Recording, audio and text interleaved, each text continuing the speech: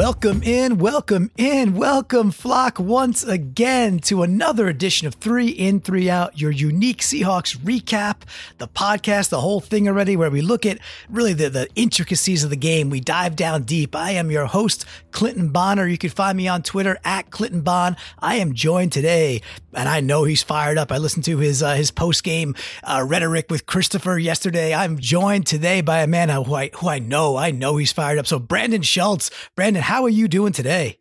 Clinton, you don't even have to ask because the Seahawks are 5-1 through 6 weeks. I got to celebrate a Rams loss yesterday. I'm not celebrating the 49ers win, but I'll celebrate a Rams loss, watching them lose 3 games in a row. It's a good day after a Seahawks win all the time. Always. And it's nicer when, like, hey, the Cowboys, they lose to the Jets. So you got an NFC team that should be 4-2. They take an L. You got the Rams now 3-3, reeling. What did Goff have? 78 yards? Is that it? Was in the 70s. Yeah. It was yeah. So if you're, exactly. This is not that 70s show. So it's not cool. It's not Fez and Ashton Kutcher and all that fun stuff. It was the exact opposite, 78 yards. So watching Goff and that team get demolished, it was a two-sided coin for me on that one. And of course we'll get to the Seahawks, but it's always nice to talk about a Rams dismantling. Two-sided coin is, number one, love the Rams at 3-3. Number two, the 49ers are pretty friggin' for real. That defense, their speed reminds me of us in, I'd say, about 2013. So I'm a little nervous about that team. I think they're actually pretty damn good. Yeah, the defense looks legit, but we don't need to talk about those other NFC West teams. We have our own Seahawks to talk about. And Clinton, the thing that I'm curious about is people are going to start listening to the show thinking that we just automatically start with an in every week, but we only start with an in when we win. That's right. There's this one rule on 3 In, 3 Out, and everything else is kind of these like guidelines. But the rule is when we win, we start with an in. And again, we're 5-1. So this is the 5th time out of 6 tries, and that's some, was it 80% that we started with an in. So listen, I've got one cooked up here for you, Brandon, to react to. The beautiful part here is that all of a sudden we know how good Russell Carrington Wilson is. We've known this for a long, long time. But now it's seemingly to me like the national media finally gets it, like finally accepts it. If that's Pete Prisco saying he's the MVP, if that's Kyle Brandt on Good Morning Football with Nate and team saying, hey, this dude's the MVP so far, something like we've known for a long, long time. So I don't often go to the well on 3 In, 3 Out as we really look at the more intricate details of the game most often. However, that specific throw, that touchdown to Brown on that first touchdown throw, what do you think Russ had? Russ had maybe what? Half a second, maybe? I mean, I have to go back and look. Maybe a second. He hikes the ball. A dude is in his face near immediately. He throws a dime. This is not some dime over the middle. This is not like a little tight end dump. This is a dime floated into the corner of the end zone with Brown doing like a little flag route that hits him so perfectly in stride while Russ is eating turf, watching the play, and it just rainbows right where it had to go. I mean, man, to me to start, I have to start there because I don't often go to the Russ well. That throw to me was so exceptional. We're down 20-12 at that point. And Brandon, that to me was one of the definitive moments in the game and one of the best throws I've ever seen Russ make with a dude right in his grill. To me, that is the first in. What do you think about that? And was that also the drive where Russell Wilson apparently lost communication in his headset, and so he just had to call all the plays himself? No, actually, that's Brown's second touchdown, from what I understand. Okay, but all the ins, right, could typically go to Russ. But no, it was the second one where he hit that time. He does hit Brown over the middle on the scribble play where they got amazing pass protection and got to give some love to Ifedi there. He did a great job on that particular play. But no, not that one. Russell Wilson, he had a couple plays in this game where he could sense that he was about to get just pressured, all the pressure from the defense, and he would just do one of those little lob passes up to a guy that he knew that he would either be there or he wouldn't, and it wouldn't be in danger of an interception. I think he had one that he threw out that way to Procise. Yep. I forget there was a third one, and I don't know who that one was to. But well, he had that other one he had that one to Malik Turner too. That was a bit of a floater where Malik got the pass interference on that. But same thing where Russ was under duress pretty much in a couple instances right away. And he puts it where it's like, it's either his dude's ball or it's incomplete. That's, I mean, what else, that's a perfect thing to do against either a blitz or when you have a pass pro breakdown, right? And 0 interceptions now through 6 games for Russell Wilson, 14 touchdown passes. Everybody else in the league who's thrown a qualifying amount of passes has an interception. And so Russell Wilson, the only one, the last man standing. It's tremendous, right? And you start to think, you're like, knocking on wood, like, could he do it? Like, could he go? I don't know. The whole of course, season? Yeah, and I know. Of course, now we're jinxing and all that stuff. But it's like you start to see 6, you start to see 7, you start to see an 8th game. You're like, with the amount we throw, which is not that much compared to other teams, and how damn accurate he is, and how on his game he is. Could he? Eventually there's going to be one. And whether we jinx it, the announcers of this game were trying to jinx it. I think in the first 5 minutes of the game, they mentioned 3 different times how Russell Wilson hadn't thrown an interception yet. So they were trying hard to jinx Russell Wilson, and he came through flawlessly. You make me feel better about us even bringing it up, so I appreciate that. I do have one thing I want to talk about in that play too. So the celly, right? So the touchdown celebration where they go into full, in sync, bye mode. That classic, loved it, fantastic. But do you know what my favorite part of that celebration is? Do you have a hunch? I don't even have an idea. All right, I'll just give it to you. So the best part is, go back and watch this. It's so freaking classic. Hollister is kind of like, for a brief moment in time, he doesn't know exactly what's going on yet, doesn't realize it's choreographed, and he starts to look like he's going to run over. Then he realizes, this is not really for me. And he just turns around and backs out. He just knows, like, oh yeah, that was the wide receivers, and I wasn't in that meeting because I was just called up from the practice squad, and I'll just talk to these guys later. He just, like, it's so great though. He starts to stride towards them, realizes they're doing something he's not aware of, and you just see him turn around, and it's just classic. So go back and watch it because it's gorgeous. Go back and watch it because In Sync is fun, and why not? And then go back and watch Hollister's mid-reaction to the celly because it was just freaking classic. So for me, that's the first in. Beautiful toss from Russ. We're down 12-20 at that time, and there couldn't have been a more money play from our most money player. All right, Brandon, hop on over to the outside of the ledger. And again, for those that don't know, 3 in, 3 out, we look at 3 specific plays or topics or players on the good side, the inside, but we also look at things that could have maybe gone a little bit better. It's just a little bit of a yin and yang here, the sober yin, the raging yang, and the whole thing already. So for me, it's early in the game, the first out. We're down 7-6. We haven't really stopped the bleeding just yet whatsoever. As we know, the Browns scored 3 touchdowns right away. We get the Browns into, what is that? A 4th and 7, and Kitchens is being aggressive out of the gate. Well, I think they're on maybe the 37-yard line or something like that. 38. There you go. And man, oh man, why are we in, what's 3-man prevent rush on 4th and 7? We haven't stopped them yet. We know all the stats. We know what everything says. They must know the advanced stats about getting to Mayfield, getting him scrambling, getting him out of the pocket. We saw what the Niners did last week, and we go 3-man rush. And lo and behold, Mayfield has plenty of time with a 3-man rush and completes a 27-yard completion down the field. They score on that drive. And it's just one of those things, man. They took a big risk, big risk. That's pretty ballsy. So hats off to that part. But why the 3-man rush there? What is the deal? That irked the crap out of me.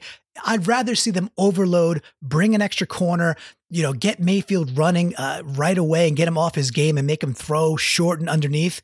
But nope, they let it develop and they give up 27 yards. I don't get it. I don't like it. It harkens back to 2012 versus Atlanta. We go into a shell and we give up chunks of yards for no damn reason. I don't know. What do you think, Brandon? I'm with you. I would have rather seen them do the exact opposite of that. Rushing only 3 guys in that situation, maybe you think that their tackles aren't that good, and you think that Clowney and Anza have that opportunity to get to him and at least pressure him into a throw. But when you have 5 offensive linemen against 3 of your defensive linemen, that's not going to work out usually. And usually it hasn't worked out for the Seahawks. So I'm with you. Send extra pressure in that situation. Make him throw the ball quickly.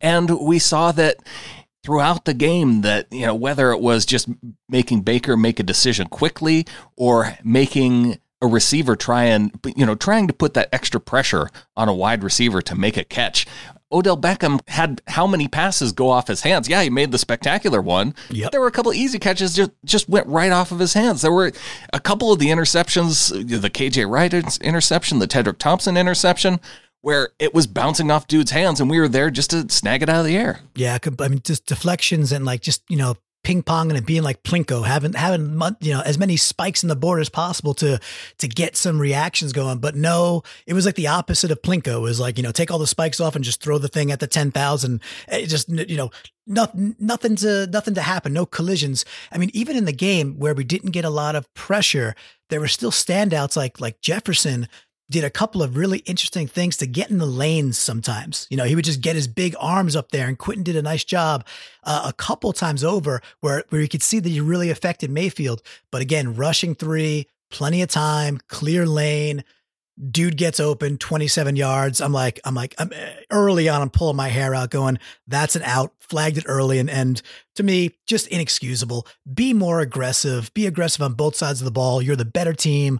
And start to impose your will defensively. We didn't do that until the second half. Thank goodness we did. But this is one of the reasons we didn't do that. So for me, the big first out is to being very non-aggressive, 3-man rush on a 4th and 7. All right, but enough with the outs already. We won this game, so we're going to hop right back on over to the inside of the ledger. So for me, Brandon, obviously we know that we're not getting a lot of defensive pressure on the QBs. I think it's the second game in a row without a sack. I think we had no QB hits in the entire game. But I said this was an in, so you're like, Clinton, what the hell are you doing here? Yeah, where are you going? Where are you going with this? This is not starting off positively. But correct. Sometimes we meander, right? So it's a lot of osmosis sometimes on 3 and 3 out. But what I did like is that it was 20-18, about 9 minutes to go in the third quarter. And what do we see? We almost see like a carbon copy of Clowney's play just from a couple of weeks ago, where there's instant recognition of a screen and gets the big paw on it. And in that case, Clowney takes it back for 6. But here it was the other dude. It was Ansah, right? So Ansah, he recognizes immediately, oh man, this is a screen. He knows he's got Chubb kind of escaping behind him. And he just kind of like an outfielder just opens his hips and tracks back towards it. He gets his big paw up there. Now he doesn't quite get the ball. It just misses him. The pass is complete. But then Ansah just stays with it. And as I think, I'm not sure if it was KJ Wright. Maybe you remember maybe it was Wagner, I forget, or Kendricks. Some linebacker, maybe a CB, is engaging Chubb for the front side. And at that same exact moment, Ansah punches the ball out. And then Ansah's kind of on the ground like a big panda bear, and it's like right next to him like a big barrel of bamboo, just like, oh, that's mine. And he just picks it up ever so slowly, but yet with care, and gets up and rumbles for a few more yards. That was huge. I think it was Kendricks actually, that between Kendricks with the recognition, with Ansah realizing straight away what this was, almost making the tip on the play, then still having the perseverance to track Chubb down, punch the ball out, mosey for a few yards and hold on to the ball, change it over right there in the third quarter. That play was huge, man. I love the effort. I love the recognition. I love the motor. I loved everything that Ansah did there. And for me, that was a big, big, big in. I'm going to say, just for the ability to actually recognize Kendricks in a positive way, that it was Kendricks in that position. I don't know if it was. I can't confirm it, but it feels true, and I want it to be true, because Kendricks otherwise had an incredibly just terrible game in this game. He had missed tackles. I felt like he wasn't, missed guys in coverage. But yes, the Ansah was there to punch the ball out, just falls right in his lap, and able to get 3 yards. And it came at an important time in the game, too, because Cleveland driving down the field. It was right after the Seahawks go 3 and out to start the third quarter. You're thinking, oh, here we go. The Seahawks are getting the ball back. They had the score right before the end of the half. They come out and they had a penalty on Justin Britt that puts him back 10 yards. Russell was sacked then right after the holding penalty. So it was an ugly start. Yep. Then at that point, it's 3rd and 21, and they're just going to either dump it off or run it up the middle. The Browns get the ball back, and they're on the Seahawks 29-yard line. And then it was right after that, they get a holding penalty on the Browns. But you still, 2nd and 20, they have the opportunity. They've shown that they're going for it in 4-down territory when they get to that specific part of the field. So for Ansah to come up with that big play in the moment, it helped turn the tide back to Seattle because they were able to drive down and get up 25-20 over the Browns. And if we're not getting this great pass rush, it's not quite there yet. Again, I saw Clowney in the backfield, just like last game, a couple of times where he just didn't quite get there. He had that one where he put his helmet really into the chest plate of Mayfield and got flagged for it. And I thought he deserved that one for sure, just with the rules. But they. I thought you were saying Mayfield deserved it. Oh no, they probably both. There's different ways you could deserve things, right? So there could be two people deserving of on the opposite ends of something too. But we do keep seeing though is that they are making these plays. They are making these big plays when they matter, and I just love this from Ansah. It was some great recognition. And yeah, you know what? Let's hold off on Kendricks for just about a second. And that's what we call in the world of entertainment, foreshadowing. All right, Clinton. Well, I think we're about halfway through, so let's kick it to a break. We'll come back and we'll finish this off with some ins, with some outs, and of course, some contributions from our members of the flock. Nice.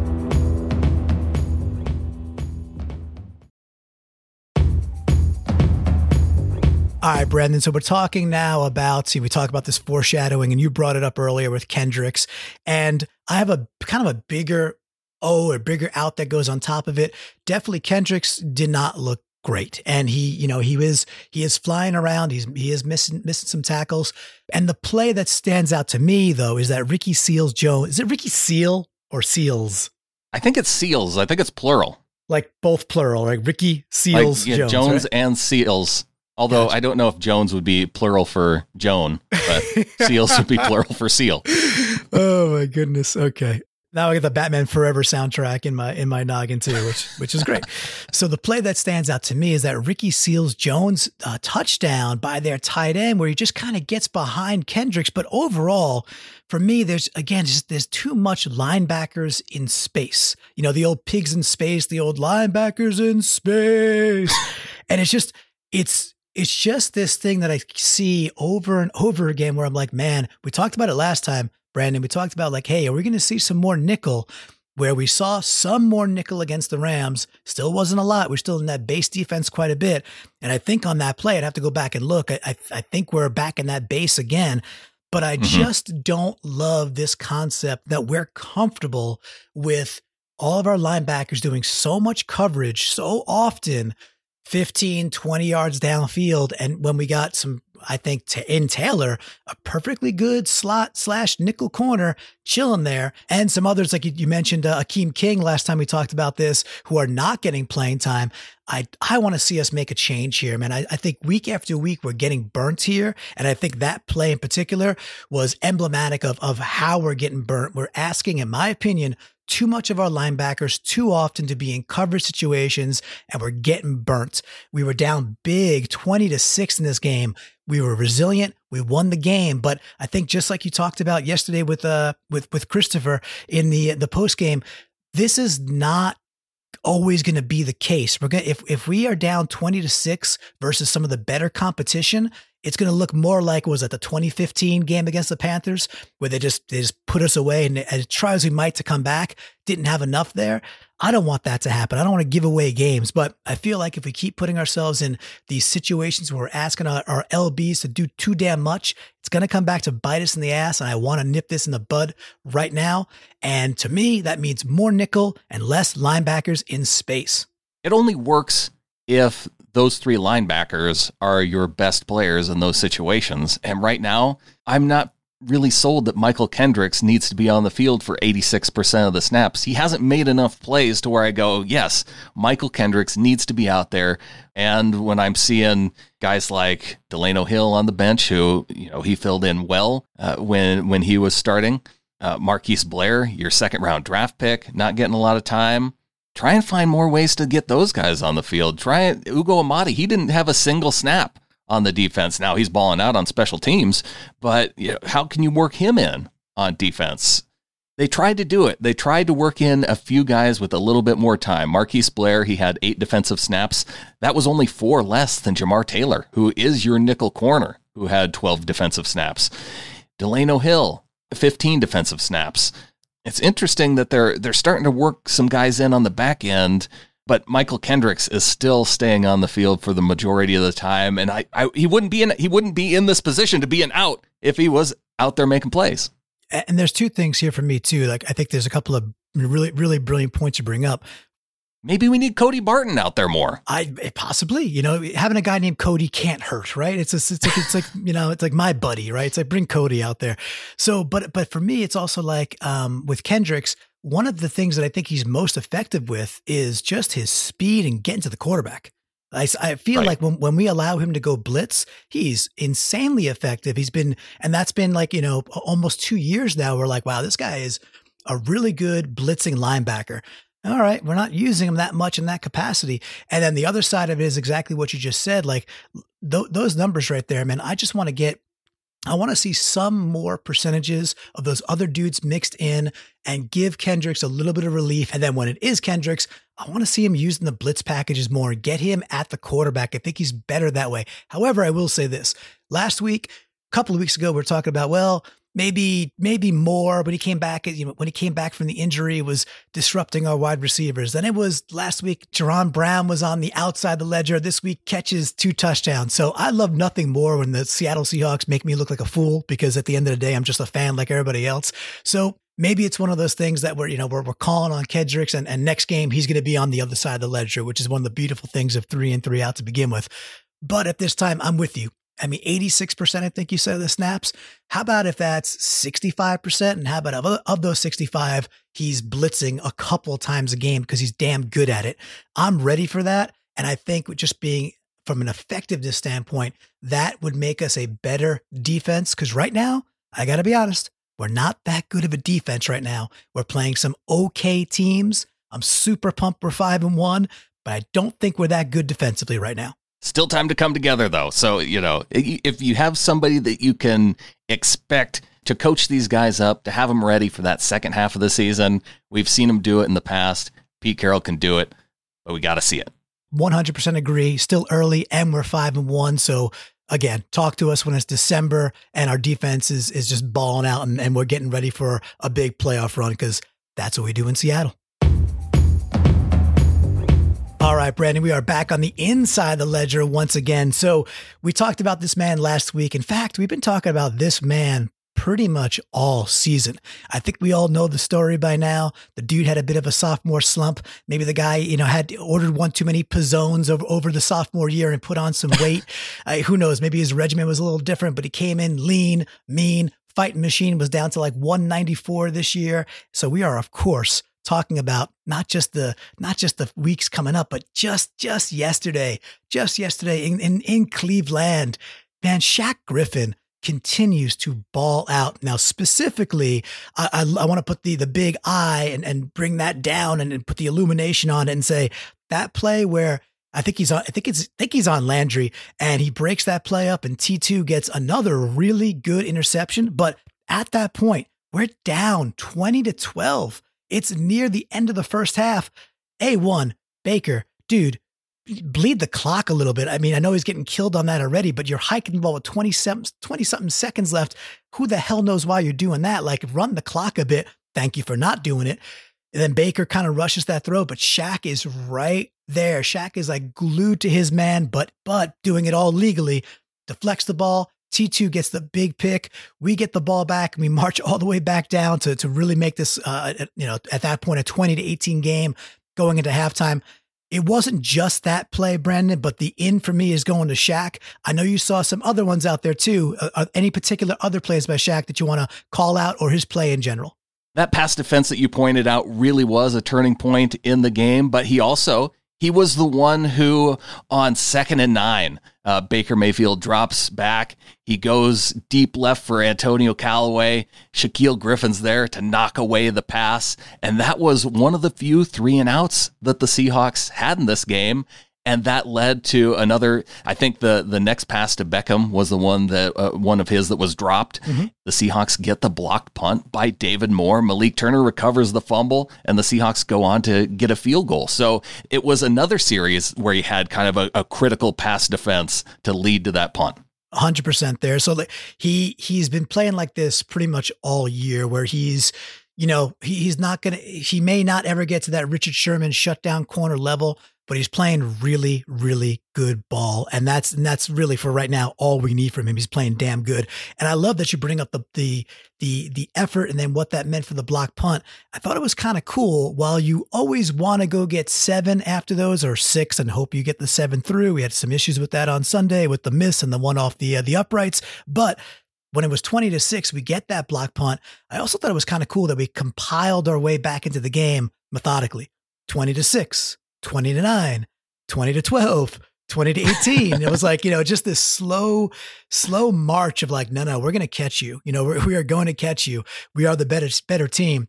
And, you don't like settling for field goals, but at the same time, it was just cool to see this consistent, again, I think that kind of harkens back to overall, I think our offense is just really, really good. This might be the best offense we've seen in the Russell Wilson era, certainly partly because of the way he's playing, but I think our pass pro is getting there. I know our run blocking is good. Chris Carson is a beast. How about Chris Carson out of the backfield? Not to give it in, but catching the ball. That dude has better hands than I think people were giving him credit for. And we had this very competent and growing receiving core. We're not going to talk about DK today. DK is getting a lot of shine this week, but didn't DK look, I thought DK could only run straight. I thought that's what was told to me, but yet. No, we saw him run in other directions too. And he still was doing it really fast, doing toe tap catches on the sidelines too. And we're starting to see a complete receiver here. He got the toe drag swag, which Burleson's going to be calling out, this week for sure. Just him with the ball in space. When they give him the ball earlier, they're like, go be a rugby player. Like they did a little jet sweep to him. They did that play in the first drive of the game where it was a quick little out to him and they'd say, just go barrel people over. It is a joy to watch when you've got a dude who's just bigger than everybody else and also faster. So I know this was all about Shaq Griffin, so we'll bring it back to Shaq real quick, but I get excited. To bring it back to Carson with his catches out of the backfield, the Cleveland Browns had 11 missed tackles on the day. It felt like probably 6 of them came on that catch and run by Chris Carson. Carson just does this over and over again, right? And again, we've exasperated our ins and we don't have a bonus in queued up this time. But man, oh man, Carson was really good again. Really, really good again, which is just a joy to see. 3 straight games with over 100 yards. He gets the short touchdown after we think Lockett's in. They call it back at the half-inch line. He gets to walk that one in. But even on that play, even on that little, half-yard touchdown, Upati blew his dude off the ball. Like Upati creates such a hole there, and Carson's not touched until a linebacker chips his shoulder 3 yards into the end zone. That is a recipe for success for this team. So clearly real fired up. I could feel it running through my veins right now. So Shaq gets the in, the offense is balling. That's our kind of bonus. All right, let's hop over to that final out and wrap things up and get some from the flock going as well. And, get us ready for a big week as we get Baltimore coming in this week, the Earl Thomas revenge game, and just get fired up for that. Let's do it.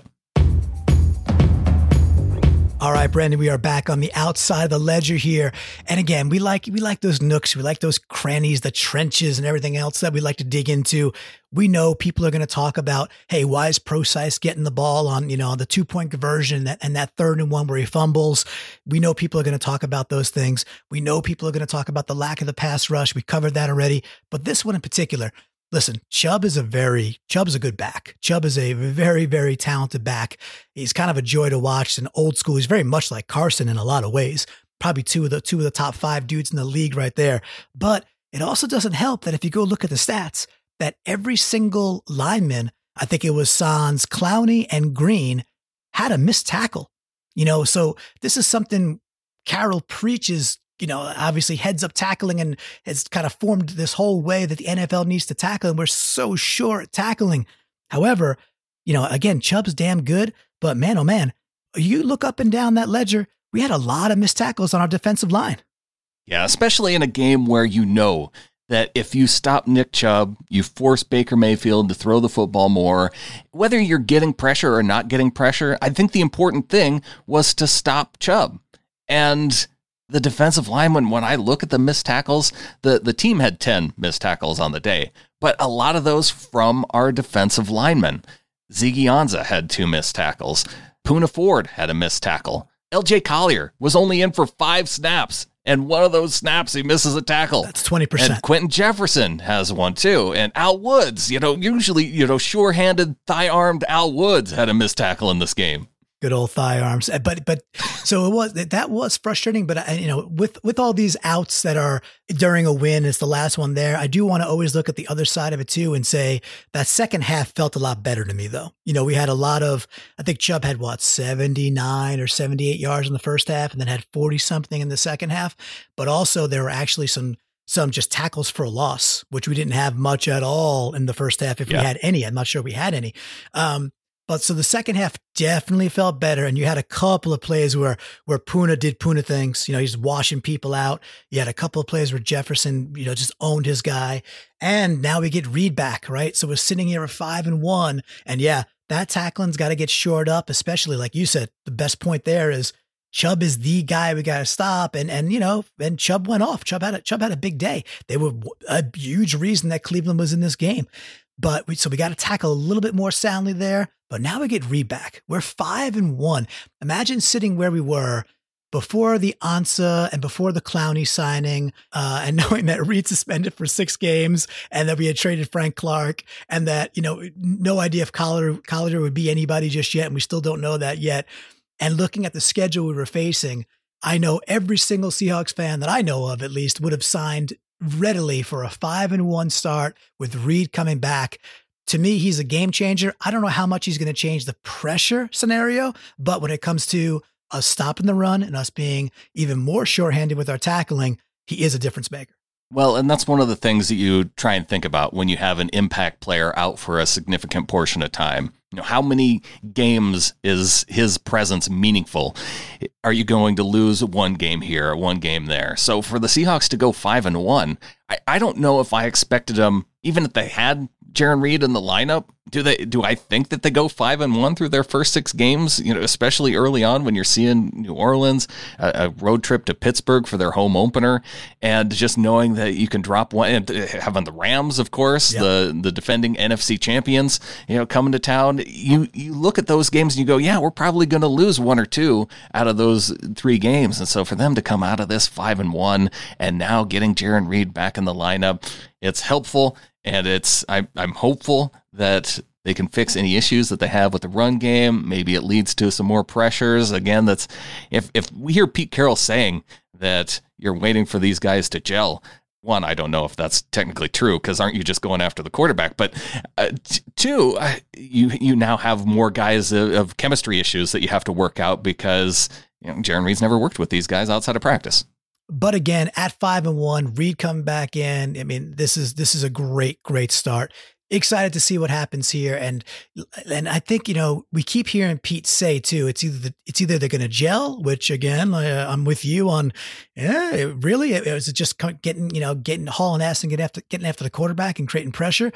And we keep hearing Pete say, if it doesn't happen, if it doesn't manifest, we're going to find other ways to do it. So I'm looking at that. Now, next week versus Lamar Jackson, I'm not sure that's the right dude to go blitz heavy on. It's probably the opposite of what you want to do versus him, because he's just going to burn you. And obviously the guy could run with the ball, just went off for 150. But in the games after this, right, when we get into the really cold weather games, we start getting into November, December, I am looking forward to Pete dialing up some more blitzes, and Norton dialing up some more blitzes and figuring out ways to get home. With Reed back in it, I feel it gives them more flexibility, that they could take more risks, and I'm excited for that. Hey, a fun drinking game that, now don't do this if it's Tuesday morning, it's a work day, wait until you don't it's tell evening. Me when you don't tell me when to drink, Brendan. You do not tell me. I'm just saying, make your responsible judgments according to your work situation. Okay, fair. But go back and listen to how many times we've mentioned that the Seahawks are 5-1. Because I think that would be, if you're looking to really get sloppy, you could probably do it based on off of this show alone. I like that. That's a, and 5-1 adds up to 6, and 6 divided by 2 is 3, and this is 3 and 3 out, and that's just math. That's just math out there. So do with it what you will, flock, but enjoy, and definitely smoke them if you got them. Drink it up. We're 5-1. Awesome. Hey, Brandon, why don't we head over and get some of these beautiful ins and beautiful outs from the members of the flock? Yeah. All All right, Clinton, I'm going to start this off because we're starting with an in, and we're starting with Kenneth Reyes, who is in our Seahawkers podcast, Ring of Honor. It says, in Baker making some delicious turnovers. And Russ doing Russ things, and also a special teams punt block. You know, Kenneth, he's practically producing this show for us. That punt block on special teams. How long has it been since the Seahawks have had a punt block? I feel like Doug Baldwin was involved the last time it happened. It's been a minute, as they would say, but it was also really nicely drawn up too. Like it was almost like a little stunt within itself there, and then more just gets free. It was beautifully done, beautifully executed. So yeah, great job by Kenneth. And I do like how he has the in, and then right away his first out is also special teams not tackling on kickoff. So it is once again that yin and yang that we see here on 3 and 3 out. But great job, Kenneth. Going to bounce on over to Twitter. For those that are following us on Twitter, Brandon, you're at Seahawkers Pod, I believe. Is that correct? Yes. And I'm at Clinton Bond on Twitter. So for those who are not in the Seahawkers Pod Ring of Honor, which you should be, but if you're not, you could also hashtag 3i30 during the games. We'll peel those off of Twitter. And that is exactly what Christopher Rolfe did. So he is at Agent of Bolas, Bolas, to give him some love. But he came back to that Procise. He's like, Procise being out there, 3rd and 1 with the fumble. He's just saying, basically, where's Carson? Like, why do we have a beast in Carson, and why is Procise getting the ball? I'd love to hear Pete answer that one. I'm not sure if he did in the presser, Brandon, but I'll be looking forward to your presser breakdowns all week on field goals. Yeah, I don't remember him specifically addressing that particular play with the fumble. I don't even know if I put it on Procise in that particular situation. I mean, you can't give the ball up, but also as your offensive line, how do you let your running back get hit 3 different times before he even crosses over the line of scrimmage? There's some blocking issues there too. Complete jailbreak. Procise has got to not handle it like a loaf of bread. But he wasn't getting the first down. That's for damn sure. He wasn't going to break it anyway. Now cover up the football, go down, just realize you're losing that play. Instead, you give him a big turnover in a short field. Yep, that was a big out. So thanks again to Christopher calling that out on Twitter. On the inside of the ledger, Daniel Weinholtz is joining in on the 5-1 drinking game. Says 5-1, bitches. Which is wonderful. I think that's a little bit of a potential shout out to El Camino there with Jesse Pinkman and the movie that came out on Netflix for with the Walter White and the whole thing already with Breaking I haven't watched that yet. Is that out? It is out. I haven't watched it yet either. Okay. I see many people saying it's great and others saying it was pretty good. So we'll see. But yeah, 5-1 bitches. That reminds me of Jesse Pinkman. So I like that in also. Let's do one more in from Daniel. Says Russ was great again. Seriously, we are spoiled. Enjoy it. And don't take him for granted. Most NFL teams have never had a quarterback this good. Thank the maker to that. That is 100% accurate. And if it's possible to be 110% accurate, it's also that. That's just, again, math. And I want to give some love to Brian Shaw. Brian Shaw sent me an out, and he said, having Brandon Schultz say that we'd only beat the Browns by 4 points. He goes, do better, Brandon. He goes, of course, just joking. Loves the show. Go Hawks. But man, you had some Nostradamus going on there calling a 4-point victory. Apparently so. Yeah.